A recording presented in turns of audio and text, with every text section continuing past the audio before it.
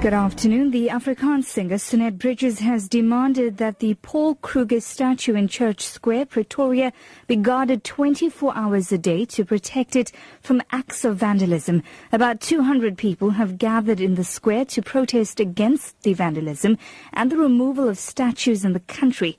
Bridge says the removal of the statue is an attack on the culture and history of Afrikaner people. Leela Magnus reports. The group demand assurances from the government that there will be no tolerance for further vandalism of heritage sites nationally, that legal action will be taken against vandals, and that no decision will be taken in future about any heritage resource without proper consultation and input from cultural groups affected by the decision. The ANC in Parliament has submitted new proposals to change 2 chapters of the National Assembly rules. One of the chapters deal with rules on questions to the ministers, the President and his deputy. The subcommittee of the National Assembly's Rules Committee is currently discussing the proposals. Mercedes Besant has further details. The subcommittee is currently finalizing the remaining 5 of the 15 chapters of the rules. The ANC has proposed to change certain sections of chapters 10 and 11. Under Chapter 10, the ANC is proposing that MPs should submit their questions to the National Assembly Speaker instead of submitting them to the Secretary of Parliament. The ANC argues that the Secretary has in the past been responding and reacting to MPs who have submitted questions without the mandate of the Speaker. The party also proposed that MPs who give notification to submit questions should submit electronic copies accompanied by their electronic signatures. This proposal is supported by the DA and the EFF. Mercedes Besant, SABC News, Parliament. Meanwhile, President Jacob Zuma is holding private talks with his Zimbabwean counterpart, Robert Mugabe, at the Union Buildings in Pretoria.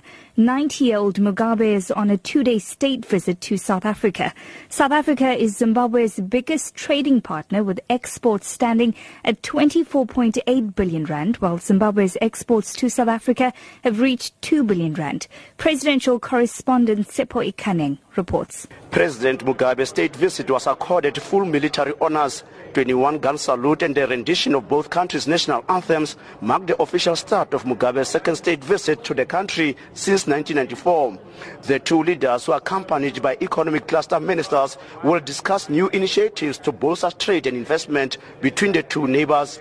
The influx of Zimbabwean economic migrants into South Africa, illegal renditions and regional political and security challenges are expected to dominate Mugabe's visit.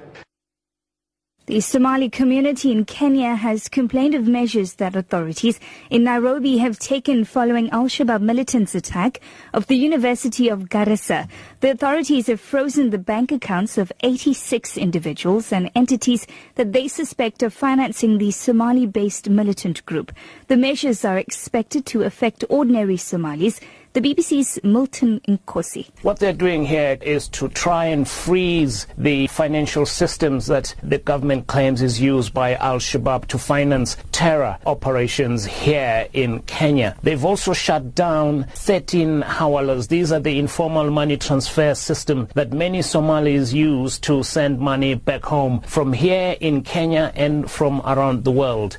Your top story at 12, the Afrikaans singer Sunette Bridges has demanded that the Paul Kruger statue in Church Square, Pretoria, be guarded 24 hours a day to protect it from acts of vandalism. For Lotus FM News, I'm Tracy Validham. I'll be back with more news at 1.